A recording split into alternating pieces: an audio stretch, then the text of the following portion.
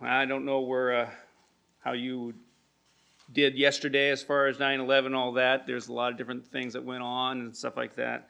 I don't know. I really wouldn't call them celebrations because that thing you just really don't celebrate. It's Pearl Harbor. Did you celebrate that? You didn't. It's just a time of remembrance and mourning, and for me, it's just I can remember that moment. I was over at the School of Ministry, Pacific Evangelical School of Ministry, and over at Hallier Hall in Jennings Lodge area, and came out to people already in the lobby, some of the other students there watching the TV, what was going on. I said, "What's happening?" And came out and saw everything unfold. That was a difficult day, watching all that go on, and it still affects me because it's just 3,000 people snuffed out just like that. And not just people, but souls, and souls that maybe didn't choose the Lord. So it's difficult, but that day just continues to have an imprint on me, and I continue to pray for the families that were affected by all that. But it's one of those moments where you remember where you were during that time, and maybe if you're old enough, you remember where you were at that time. But anyway, we continue to pray. But in these next few Sundays, we continue to explore a word that some might call the E word, as you see in your bulletin, but we call that evangelism. Evangelism, sharing your faith, witnessing, and for lots of reasons, most Christians almost never share their faith. Some people are so uncomfortable with evangelism that they should probably call it the E word. But in this series of messages, we will talk about sharing our faith in ways that I trust won't lead to massive discomfort or guilt, like I mentioned last Sunday, but instead will lead to encouragement and empowerment.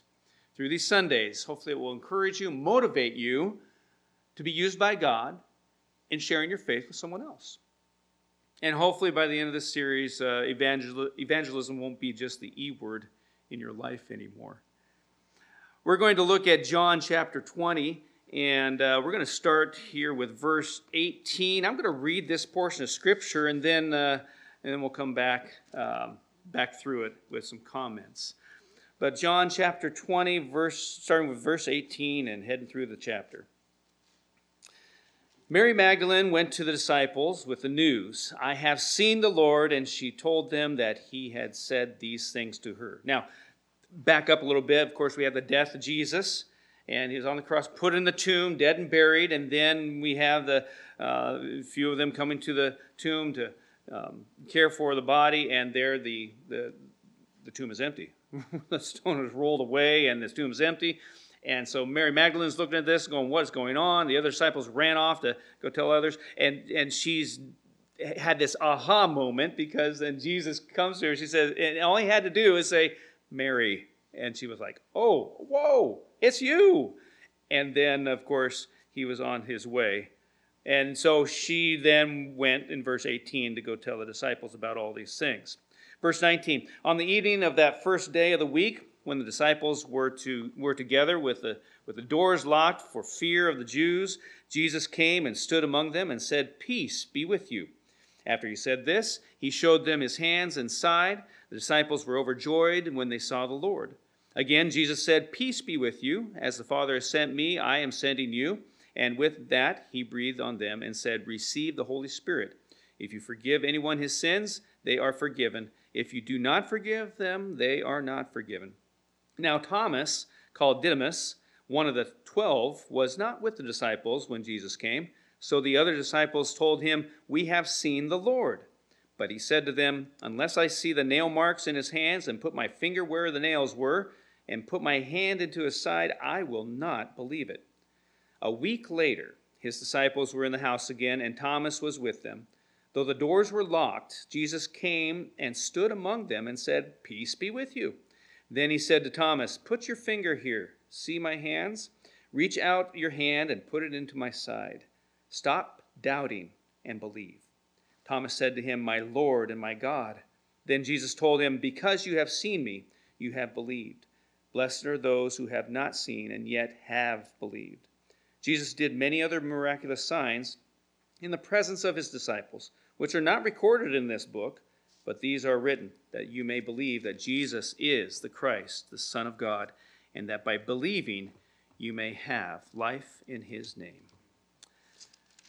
Have you ever heard of the second law of thermodynamics? Of course, that's something I always know about. Second law of thermodynamics. It's a basic scientific law right up there with the law of gravity.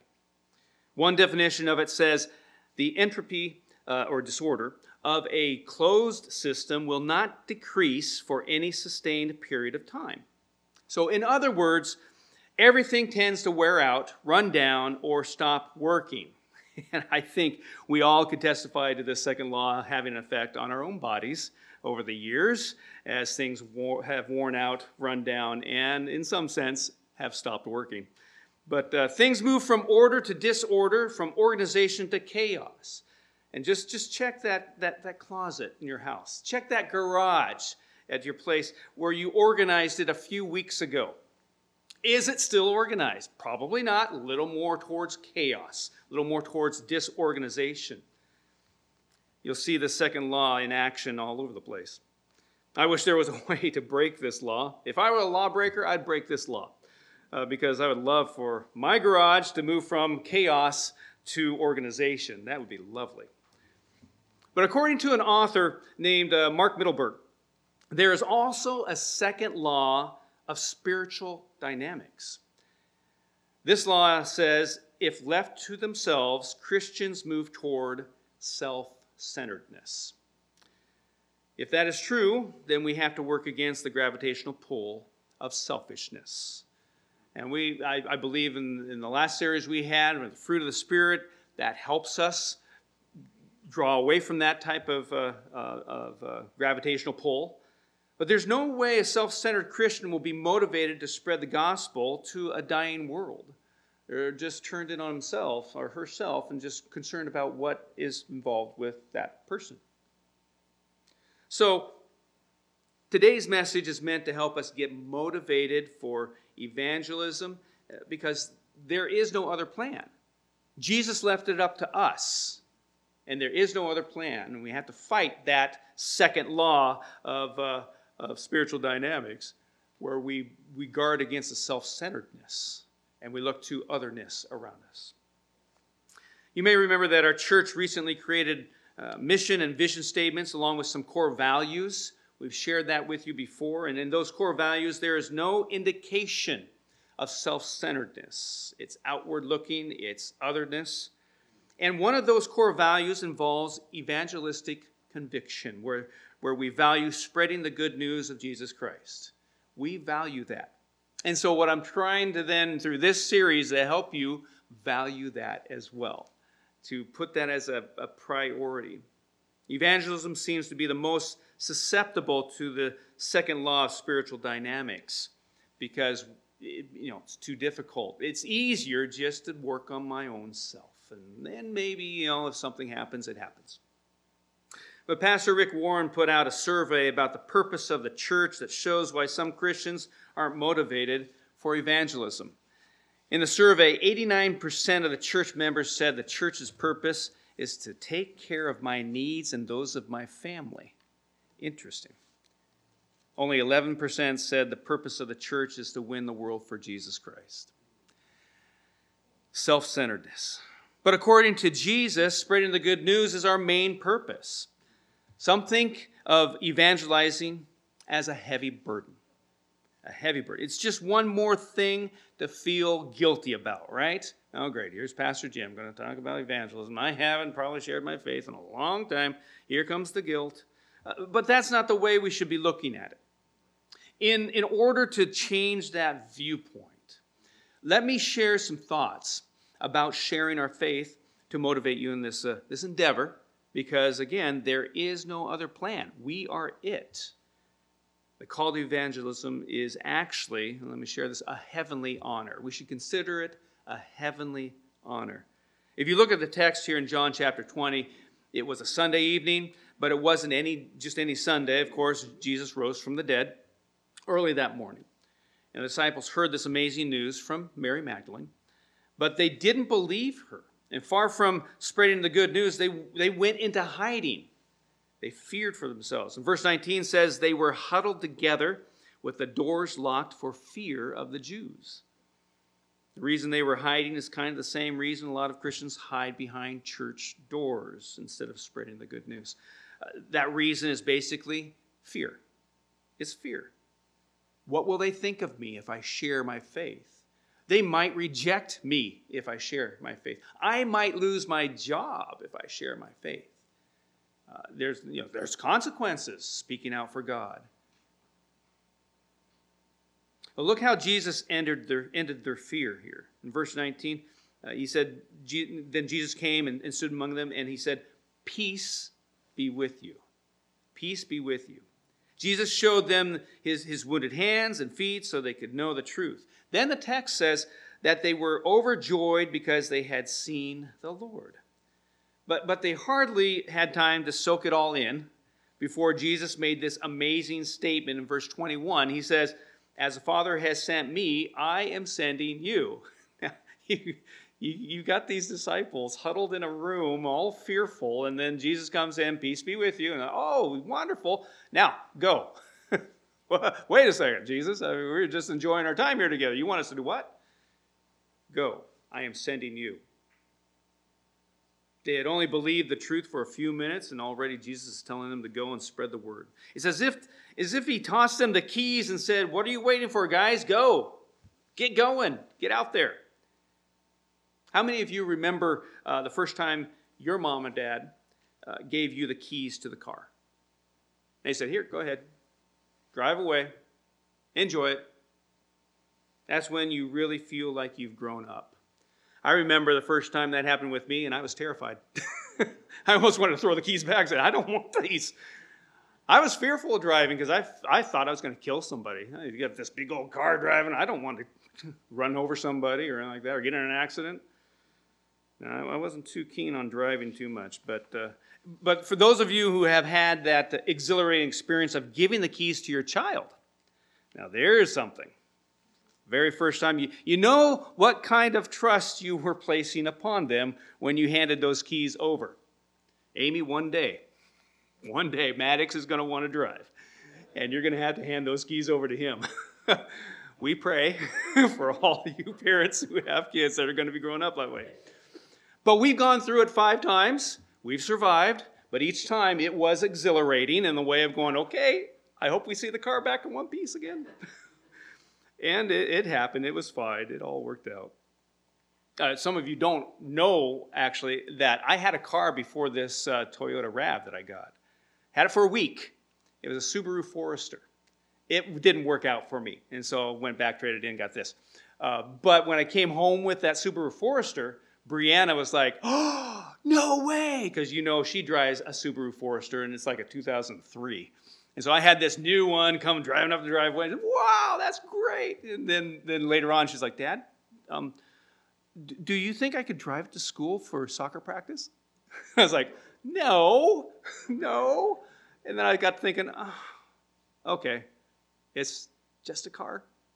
Sure, here are the keys. And then I thought, I'm placing trust in you on this. Have fun, but not too much fun. And so it's that kind of trust that you give the keys over to somebody, you're going, okay, trust that things are going to be fine. You're going to come back in one piece of this. The point is, giving someone the keys to the car means you have put a lot of trust in them. And when Jesus said, as the Father has sent me, I am sending you, he was entrusting us with something very valuable. We should see it as an honor, not a burden. Another motivation for telling others about Jesus is what we could call our spiritual warehouse. Our spiritual warehouse. When Jesus appeared to his disciples in John chapter 20, his first words were, peace be with you. The Hebrew word, of course, for peace is shalom, which means all good to you. All good to you. Jesus offers shalom, or all good to you and me. And the good that Jesus gives you is what makes up your spiritual warehouse. Now, your warehouse will look a little different from mine. You've had more time to gather more of that inside that spiritual warehouse. And each person comes to Jesus in different ways, at different ages, through different circumstances. So no one spiritual warehouse is going to have the same amount or same type of things. It's the experiences we go through. But for all of us, he gives forgiveness in place of guilt. That is in everyone's spiritual warehouse. He gives joy in place of despair. And he gives courage in place of fear. So if you're fearful about this evangelism thing, this sharing my faith thing, realize that he gives courage in place of fear. When you receive that much good, you just naturally want to tell others about it. In 1 Peter chapter 2, the first 3 verses, it says, "Grow up in your salvation, now that you have tasted that the Lord is good." You've tasted that. You know that he is good. Now grow up in your salvation. Isn't that true? When you taste something good, you want to spread the news, right? Crumble cookies. I don't know if anybody's gone to Crumble cookies before or got any of those. Brianna comes home with some at times, and she says, "Look at these. These are great." And I look at them going, "What is this?" They're all different flavors. Cookie about this big and decorated, and they got all sorts of different flavors for these cookies. She'll come home and say, "This is the greatest, Dad." And she's also got a cookie cutter for it. You can get one of those. And, and get in sections, looks like a little pizza.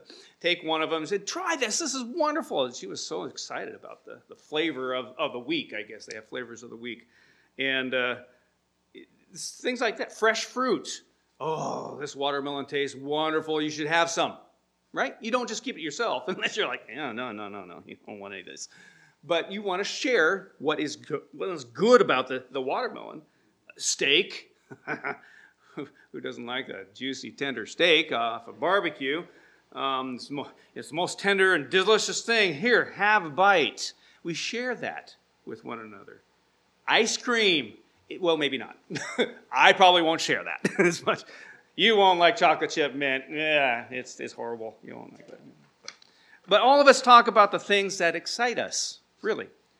We've heard people go on and on about their latest vacation trip, right? Just look at Facebook. You get a good idea of where people have gone, and you go, wish I could have done that.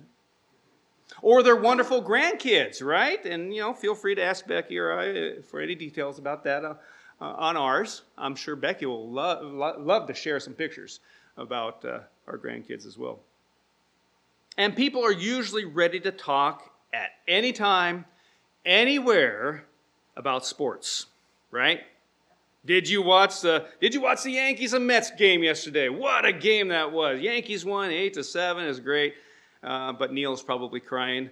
Mr. Mets fan. Sorry, Neil, if you're online.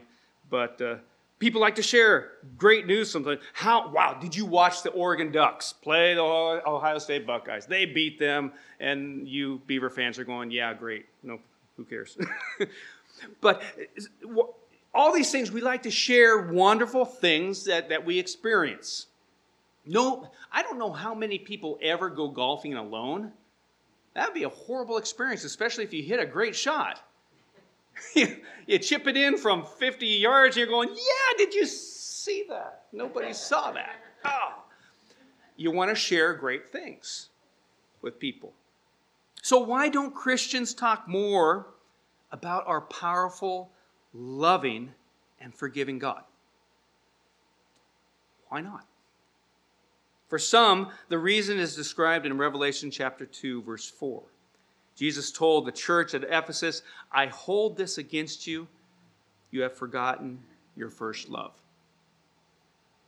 Maybe some of you can remember your first love back in the day. Probably take you back in high school or whatever it might have been, maybe even grade school. That first moment you fell in love.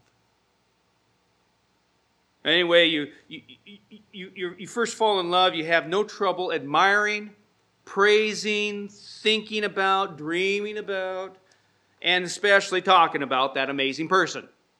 You talk to your friends about them. You talk to whoever will listen about that person. The one you love stays in the forefront of your mind all the time. The point is, our relationship with God belongs in the forefront of our minds. We need to remember our first love.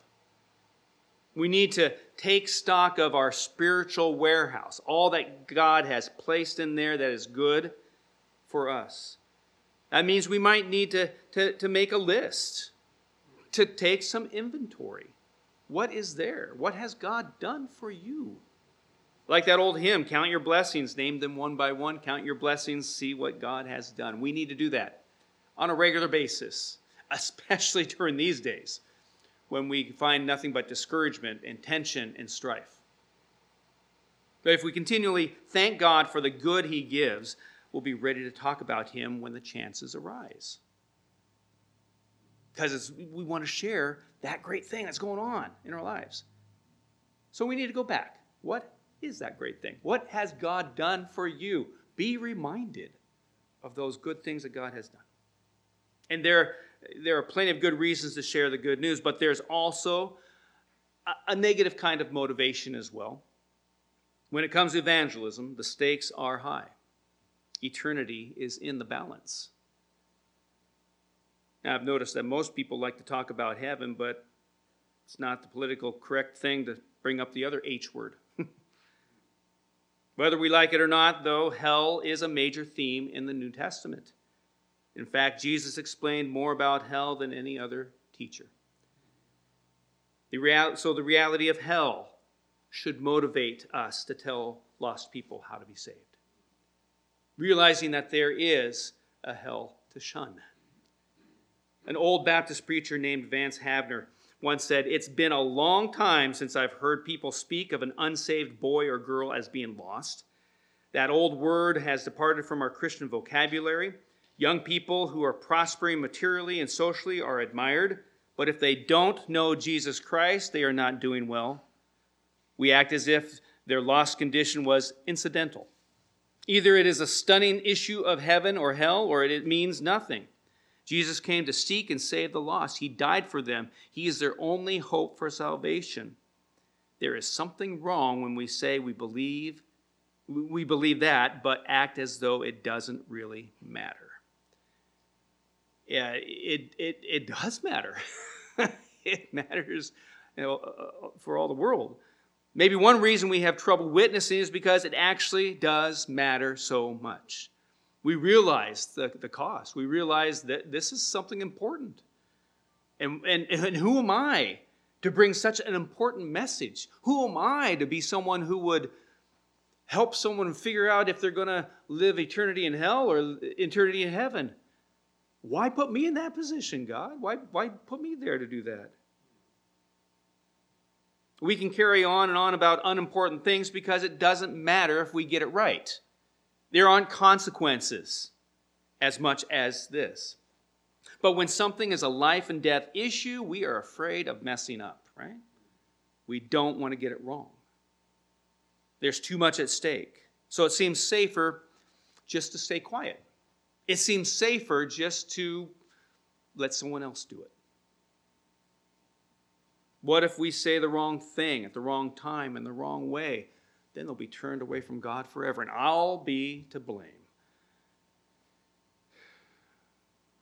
Do you feel overwhelmed by the importance of the task Jesus gave us? Go out. Go out, he tells us. I send you.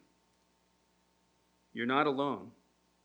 No one is really up to such an important task. I know for me, when I started this 18 years ago, to stand up behind this pulpit and to bring messages, to come and be your pastor and help you in spiritual ways, that was a daunting task, and it still is a daunting task to me. Because eternity is in the balance. Where are you going to spend eternity? And from the messages that are preached and the Bible studies that are taught and everything else, there's a spiritual warfare going on, and there's eternity to consider. And so for me, this is a daunting task here. And each Sunday, I'm like, okay, Lord, are you sure? I'm the guy. And God just continues to use not only me, but also you guys as well in other people's lives. You might think it's a daunting task, and very much so, and that's good, because if you thought you had it all, all tucked away and ready to go, then that's when you probably should worry, and you should be concerned. We should always realize that we can't do it on our own. It is an important task in sharing our faith. It is a daunting one, but you don't do it alone. Jesus didn't ask us to do the job on our own. In verse 22, John chapter 20, he said, "As the Father has sent me, I am sending you." And look what he did immediately after that. He didn't just stop and say, "So, have fun. Good luck." He said, with that, he breathed on them and said, "Receive the Holy Spirit." Receive the Holy Spirit. If you accepted Jesus as your Savior, the Holy Spirit lives and breathes in you. The Holy Spirit helps you pray for your friends.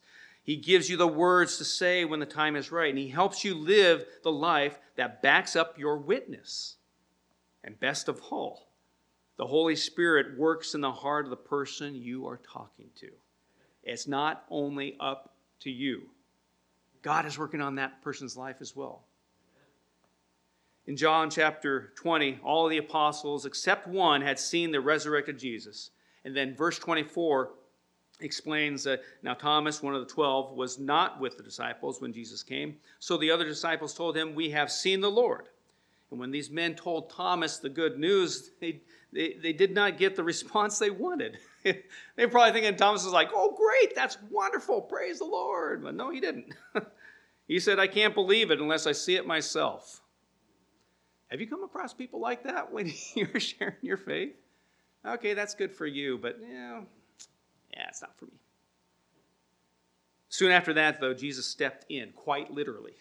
Stepped in. A week later, his disciples were in the house again, and Thomas was with them. Though the doors were locked, Jesus came and stood among them and said, "Peace be with you." Then he said to Thomas, "Put your finger here. See my hands? Reach out your hand and put it into my side. Stop doubting and believe." Thomas said to him, "My Lord and my God." Even though the doors were locked. A lot of people are really closed to the gospel. And it's not just up to you to try to yank those doors open. Jesus will get in. He will get in some way in a person's life. You just got to trust that. But look at the chronology here. The disciples shared the good news, but their friend wasn't ready for it. Then Jesus revealed himself directly to their friend, the same way Jesus had revealed himself to them a week earlier. And that was the point where Thomas believed. So this shows us a picture of what the Holy Spirit does after you witness to a friend. When the time is right, Jesus will reveal himself to your friend, just like he revealed himself to you. I think this is the best news of all. Just like the Holy Spirit works in your heart, he will work in the heart of the person you are talking to. Your part is to tell your friend about God. The Holy Spirit then will do the rest. We just need to be obedient, ready to be used by God. Once you've played a part in leading a friend to Christ, you will know a kind of joy that's like no other. If you've led someone to the Lord, you know that joy. You remember that time, that moment. The joy of bringing someone to Christ is a big motivation for sharing the gospel. And that's the last point here I'll bring as far as the motivation part. It's a great feeling to know someone will be in heaven because of your prayers and your words. When you experience that kind of joy, you won't want to stop with just one. You want to continue on sharing with someone else. Maybe that person will come to Christ too. I remember as a staff person at Tillicum Camp, 8 miles northwest of Newburgh there, had 3 summers there as a staff person, and was able to lead all sorts of kindergarten through 6th grade kids. Each week was a different group of kids, different age level, and it was wonderful. Helping those little kids not only learn about nature and God out there, but also sharing with them the gospel. And there were times when those kids would say, "Yeah, I would like to pray." I was like, cool. And that just motivated me for the next week, thinking, okay, here comes some more kids. Let's see what we can do and help them see Jesus and maybe make a decision for him. it was the joy of being able to do that. The same thing as being a counselor at our conference youth camps, senior high camps and junior high camps. I loved it being out there, just mixing it around with the youth and letting them see who Jesus is and living it out for them, and then also too sharing it with them and seeing some kids come to the Lord. It was a joy being used by God in those weeks of camp. But don't expect to see results every time you share the gospel. I got to put that in there a little bit. Billy Graham once said that it takes 40 people to lead someone to Christ. The first one thinks they did nothing. The last one thinks they did it all. Just remember that anytime you speak out for Jesus, His Spirit will use your words to bring that person closer to salvation. You may not be that person to lead them to the Lord, but you are leading them by being part of that group. An evangelist named Dr. J. Wilbur Chapman stated that the New Testament reveals about 40 different people who were healed by Jesus. Of this number, 34 were brought to Jesus by friends. Only 6 out of those 40 came to Jesus without the help of a friend. What was true in the first century is still true today. Most people who come to Jesus will be brought by a friend. You connect with them. You lead them. You let them see Jesus in you. And you invite them. And that's usually the avenue in all of this. That was true for me. A good friend of mine, you've heard me tell this before, Greg Costello. Good friend of mine since junior high, and we're still in touch. And we still do things. He was the one who came along my side in high school, seeing that I had some questions and wonderings about this Christianity stuff, especially the virgin birth. That just blew me away. I was, what? I've gone through health class, and that just doesn't sound right. And other things, too, of different stories in the Bible and stuff like that. And he was a great friend to come alongside and just be able to be there to answer those questions and be patient with me. He didn't try to pick fruit before it was ripe. And it took a while. A whole long time, but it took until the summer after my senior year. And he invited me, not only to the youth group over at Valley View Evangelical Church. John Stress was the youth pastor at that time. He also invited me then to Camp Baker. That was the youth camp for our conference. And that's when God knocked me right between the eyes and said, the day is the day of salvation. But he was patient enough to just come right alongside me and just be the friend to invite me to different things and be there with me. And that's what it takes sometimes. To be the friend, to come alongside that person and just be there through their journey of discovering Jesus as their Savior. Every one of us has friends. Every one of us has co-workers or neighbors who need to hear about Jesus. We have a part to play in God's eternal plan. I heard a story about the day that Jesus returned to heaven. It says the angel Gabriel asked Jesus to explain what had happened down there on earth. He asked, did they make you king? And Jesus answered, no. Or did they make you prince? He said, no. Did they worship you? Most of them did. Most of them didn't. Well, then what happened? Oh, they crucified me. But after you rose from the dead, everyone worshiped you, right? And he said, no. So what is your plan? And he said, I left my people down there. Gabriel looked skeptical, but if they fail, what is your other plan? Jesus replied, I have no other plan. We are it. We are it to be able to share the gospel to other people. And Jesus is counting on you to not let those moments and those situations go by. Opportunities to say something.